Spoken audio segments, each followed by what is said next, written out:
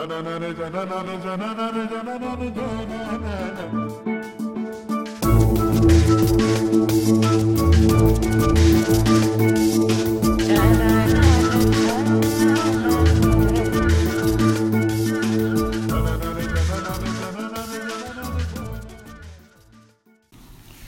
are listening to Onward with William McCarthy, live from New York City. Hello, everyone. I'm breathing a sigh of relief because shelter is out in the world. And I wanted to talk a little bit about that and where things are at with me personally and professionally and creatively. And I'll kick it off with First the Record. So yes, it's out into the world. I'm so happy about it. I'm reading comments and people seem really happy with it, and that's how it should be. As we see something go out into the world, we hope for the best, and I think that it's doing what I wanted it to do. It's offering the next chapter of this whole journey that I'm on. And I won't lie to you, there was a good amount of emotion when it happened. I definitely had some tears, which I didn't expect. I think that last story that I wrote really got to me when I was talking about the track meet as a kid. It hit me pretty hard getting that out to the world. Even though it seems like kind of a small thing, it was a very, very big thing for me in my life, and I'm really touched with the feedback that I'm getting. So here I am. I'm in my studio, and behind the scenes, I think that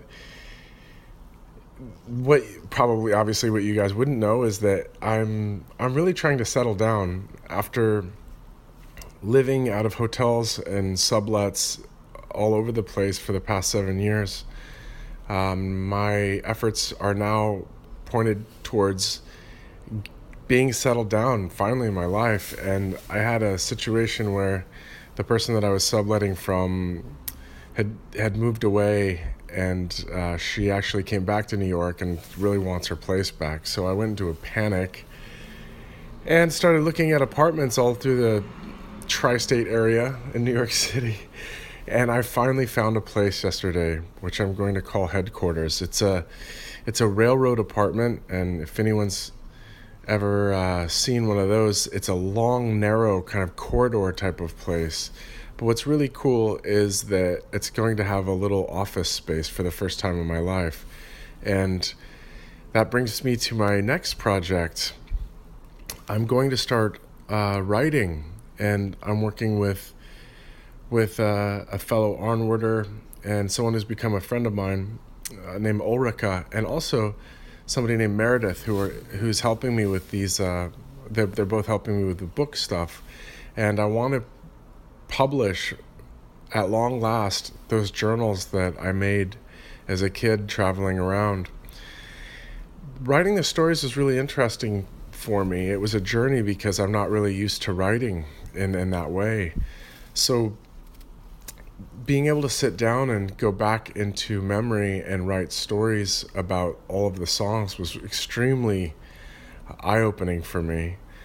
I learned a lot through it. A lot of what I think I covered, like Roosevelt Island. I covered boxing with a bunch of guys like in a college town and getting a rib broke. Homelessness, San Francisco. There's so many things. Racing in a track meet as a kid, and it's funny. I went to a shrink earlier this year, and the shrink was telling me, he's like, "Bill, you live I think your comfort zone is a place of yearning."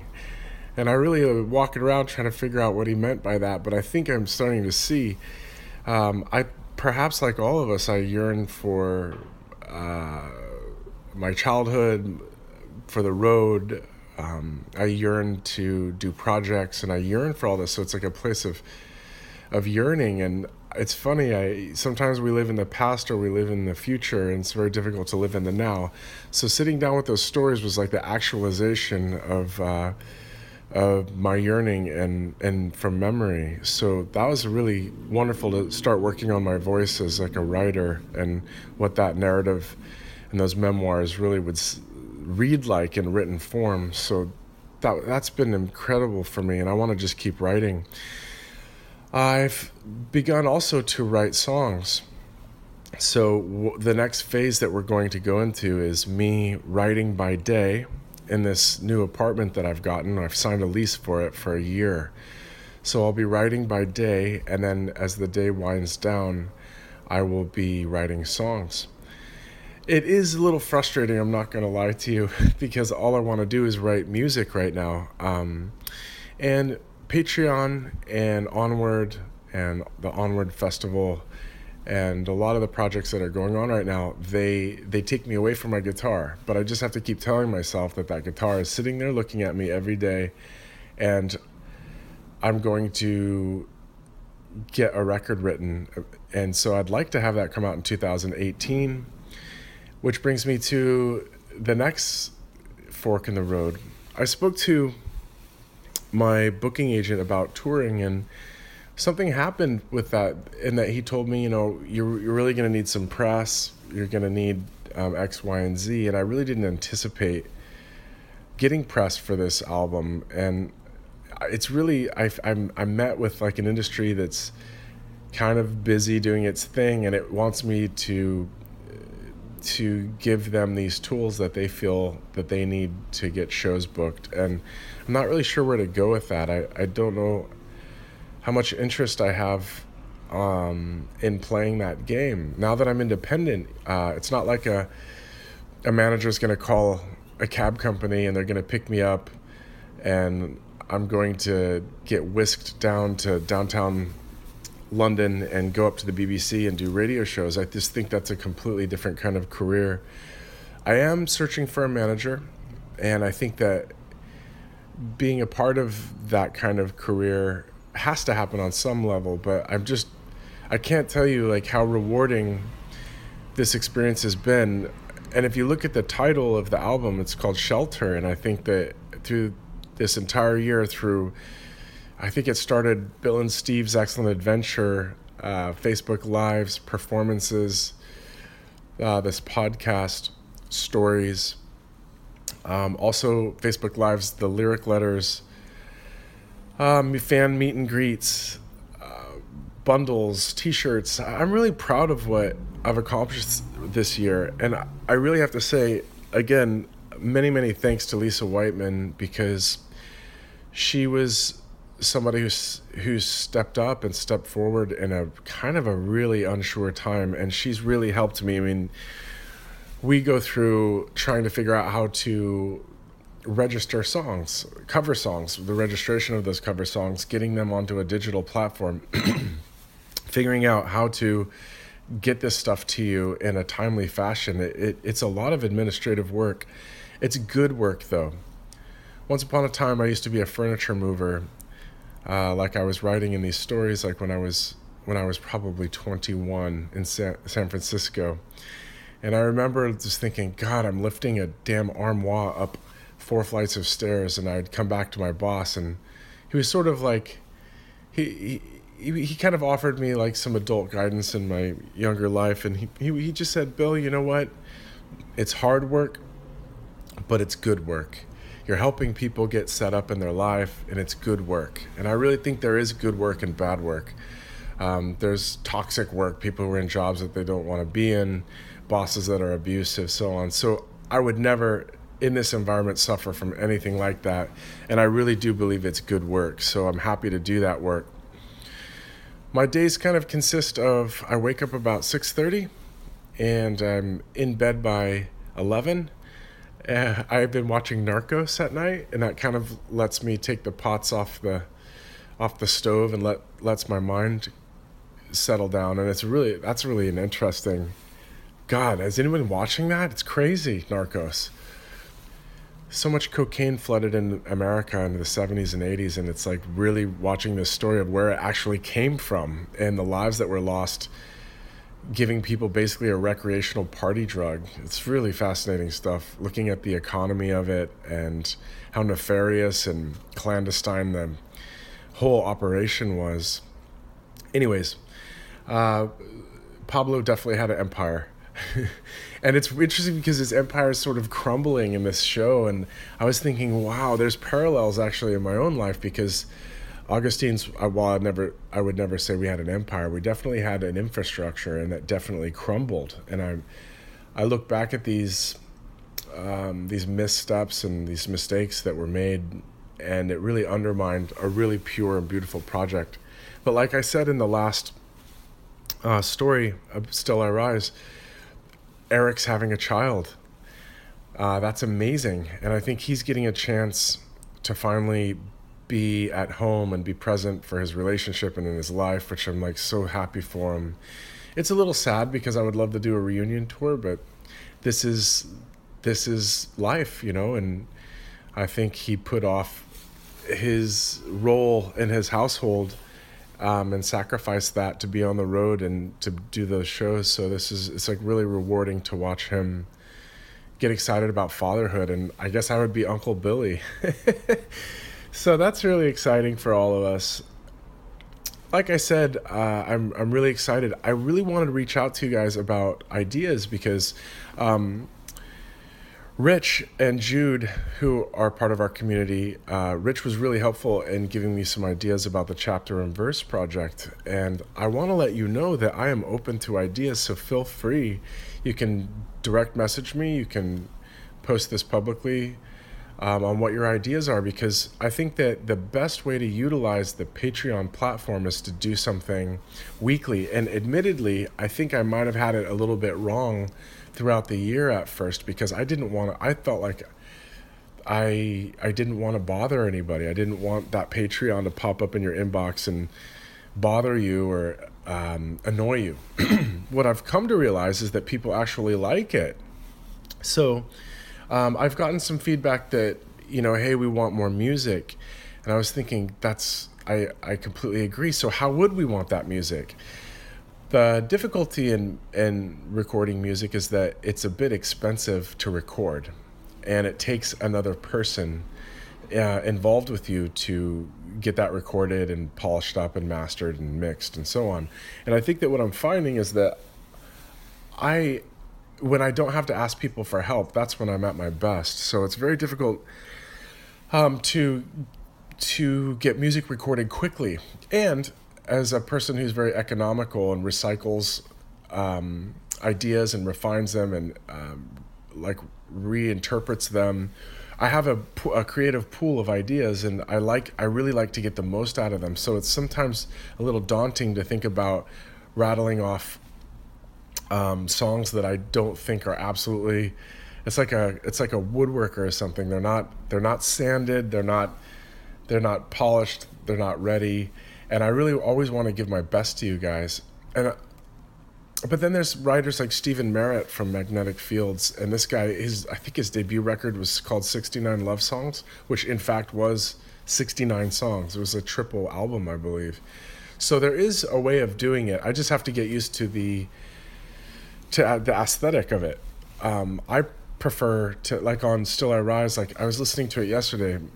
If anyone's wondering if I listen to my own music, not really, but I did take a listen to it, and all that work at the end is by a violin player named Rob Moose, and he plays with Anthony and the Johnsons, and he also plays with the National and Bon Iver.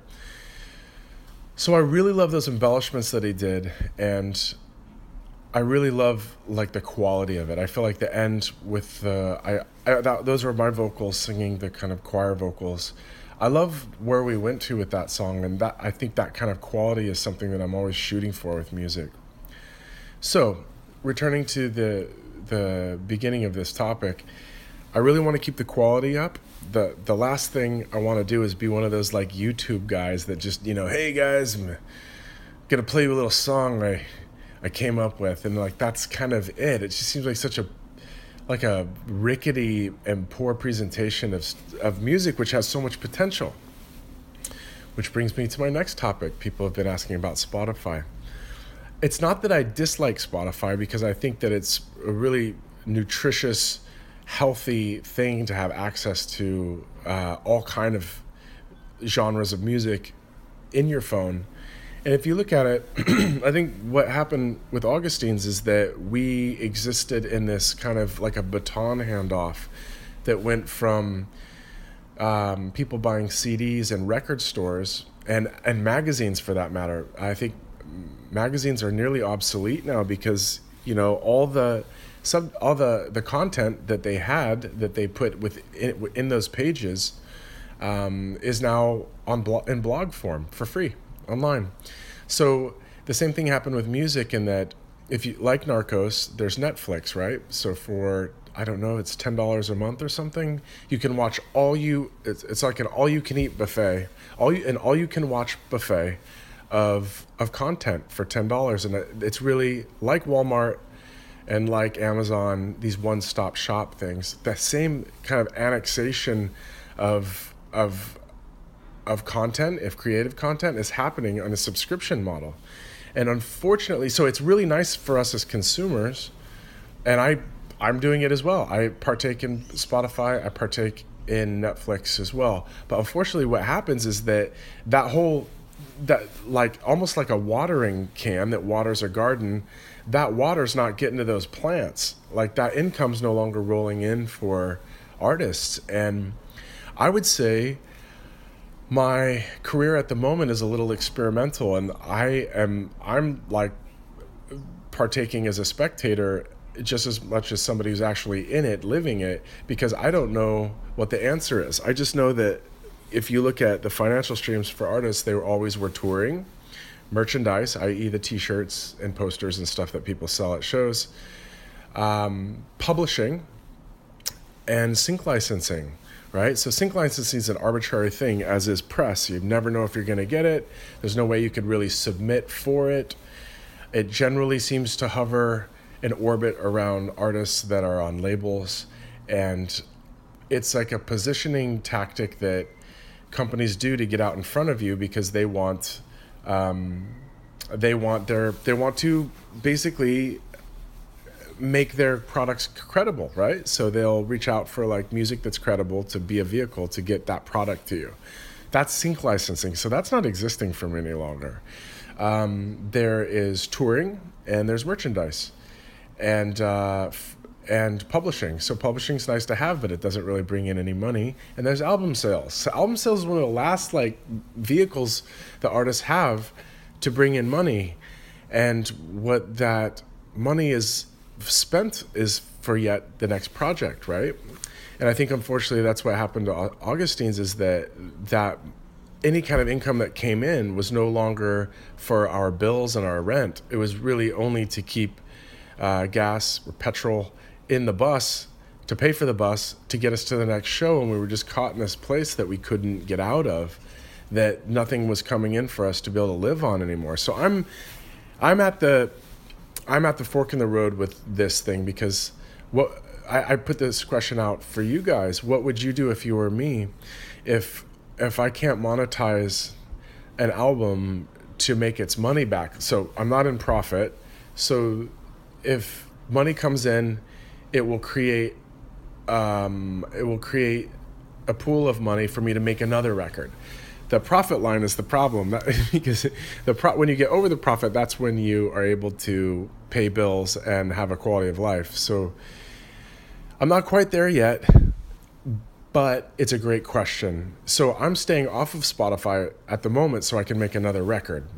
That's the truth of the matter. And I think as we can see with Trump and all these people who are kind of getting dragged through courts and stuff with their pasts coming out, you just look at them and you say, God, why don't you just be honest with people? That would have saved you so much grief. And I think that's not a bad way to conduct my career. Just be honest. Sorry for the loud street noise, Brooklyn style. So yeah, I'm being honest. That's really the reason I'm staying off of Spotify is so I can get resources to make the next record and make my money back and get to I get recouping is what musicians call it. So I can recoup and make another record. So until that happens, I think Spotify is going to be a slightly threatening thing. And I urge like musicians that are looking at more of a boutique model, not being a part of the system, they really have to look at it like, yes, you could be on playlists. Yes, people could access you. Yes, your music will get around. There's no way to track that or know how far out that is going or what the reach is. Like I said, when Augustine's ended, I had never looked at our Spotify numbers, but they were in the millions. It was like 5 million, 4 million, 3 million, that was the number of people or listens that had happened through our career in the top 5 songs. And those were people that no longer needed to buy a CD. So that's unfortunately what ended the good ship Augustines. So I'm like wary of it and I don't really know where to go, although I think that I can get creative on it. But for people who are asking about Spotify, those are my thoughts. Like I said, I'm always open to new ideas. I'm just not really sure how to proceed with that. Okay, so I'm not being evicted. That's great. I've secured another headquarters. The book is coming. That will be my next project, as well as writing songs. And I want your thoughts. I'm feeling gratitude and I'm feeling happiness seeing that the album got out there. And the album was done literally in 10 days with a very small budget. I was riding around on my motorcycle. I pulled over at a studio in Croatia to do one of the tracks. I recorded at my friend's house in Spain, in northern Spain. One of the tracks I recorded up at Peter Cadis' studio with Eric and the Pela and Augustine's camp for many of the tracks, and I'm really proud of it. So maybe we've developed a template here. If this works for everybody as an approved record that people feel that's of quality, then I'm on board. I think I can make records like this. So I want to get started on another one. If you have ideas for projects for Patreon, please let me know. You can DM me or let me know. And the jury is still out on the Spotify thing, and let's all keep an eye on it together, because I have great concerns for my fellow musicians. I don't really know what the answer is right now for them. I think once you put it out into the world, it's hard to know how many, like, if you look at the data of it, like, how many people do have this record? And I think that data is what the booking agent is talking about, not knowing how many tickets he can project for these clubs, right? So he has to walk in and say, hey, club, this is how well the album's doing. There's no longer any way to track album sales. This is what we think it's doing. This press validates that it's doing well. This is our projected ticket sales for the evening, and this is what we think Bill can do. So that's the tools that guy needs.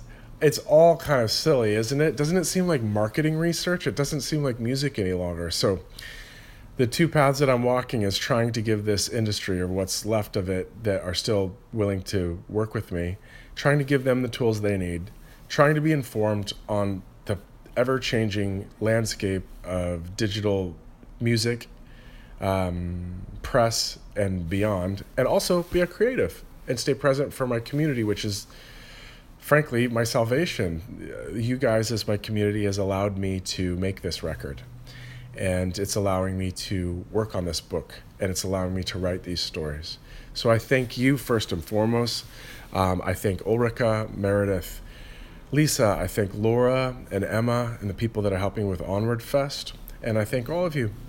And that's just a little glimpse at what's on my table in my workshop. So thank you guys all very much for being a part of this. Let's create more. Let's support each other. Let's support other artists. When I do Onward Fest in June, we're now talking about how that's actually going to look, trying to wrap my head around doing like a movie night. I do, if anybody remembers, on my Journals, Map, Stories, and Songs tour, I had a screen and I had a projector. I still own that stuff. So we can do a movie night. We're trying to figure out exactly how to do that out in the woods. But a lot of what some of my favorite radio in America is Public NPR, National Public Radio, and it's very listener supported, and it's sort of like a co-op where everyone has a voice, and people really advocate certain kind of content, and they're getting really quality stuff, and it's not glossy, it's not commercial radio, and it's kind of a power to the people type of radio format. And I think that my Onward community is something similar. So I encourage you guys to keep the ideas coming. I want to thank you once again. This is a celebration. I'm not going to lie to you. I got some wine last night, did a little cooking, and I've just really celebrated the fact that I am holding my own, as in my picture in my underwear there, looking like an old boxer. I'm holding my own in a very strange world that can be quite depressing sometimes, and an ever-changing cutthroat industry. I'm holding my own. So I raised a glass and I celebrated a little bit last night. It's not always a pretty fight, but it's a fight that I'm happy to be a part of, and I want to thank you guys from the bottom of my heart.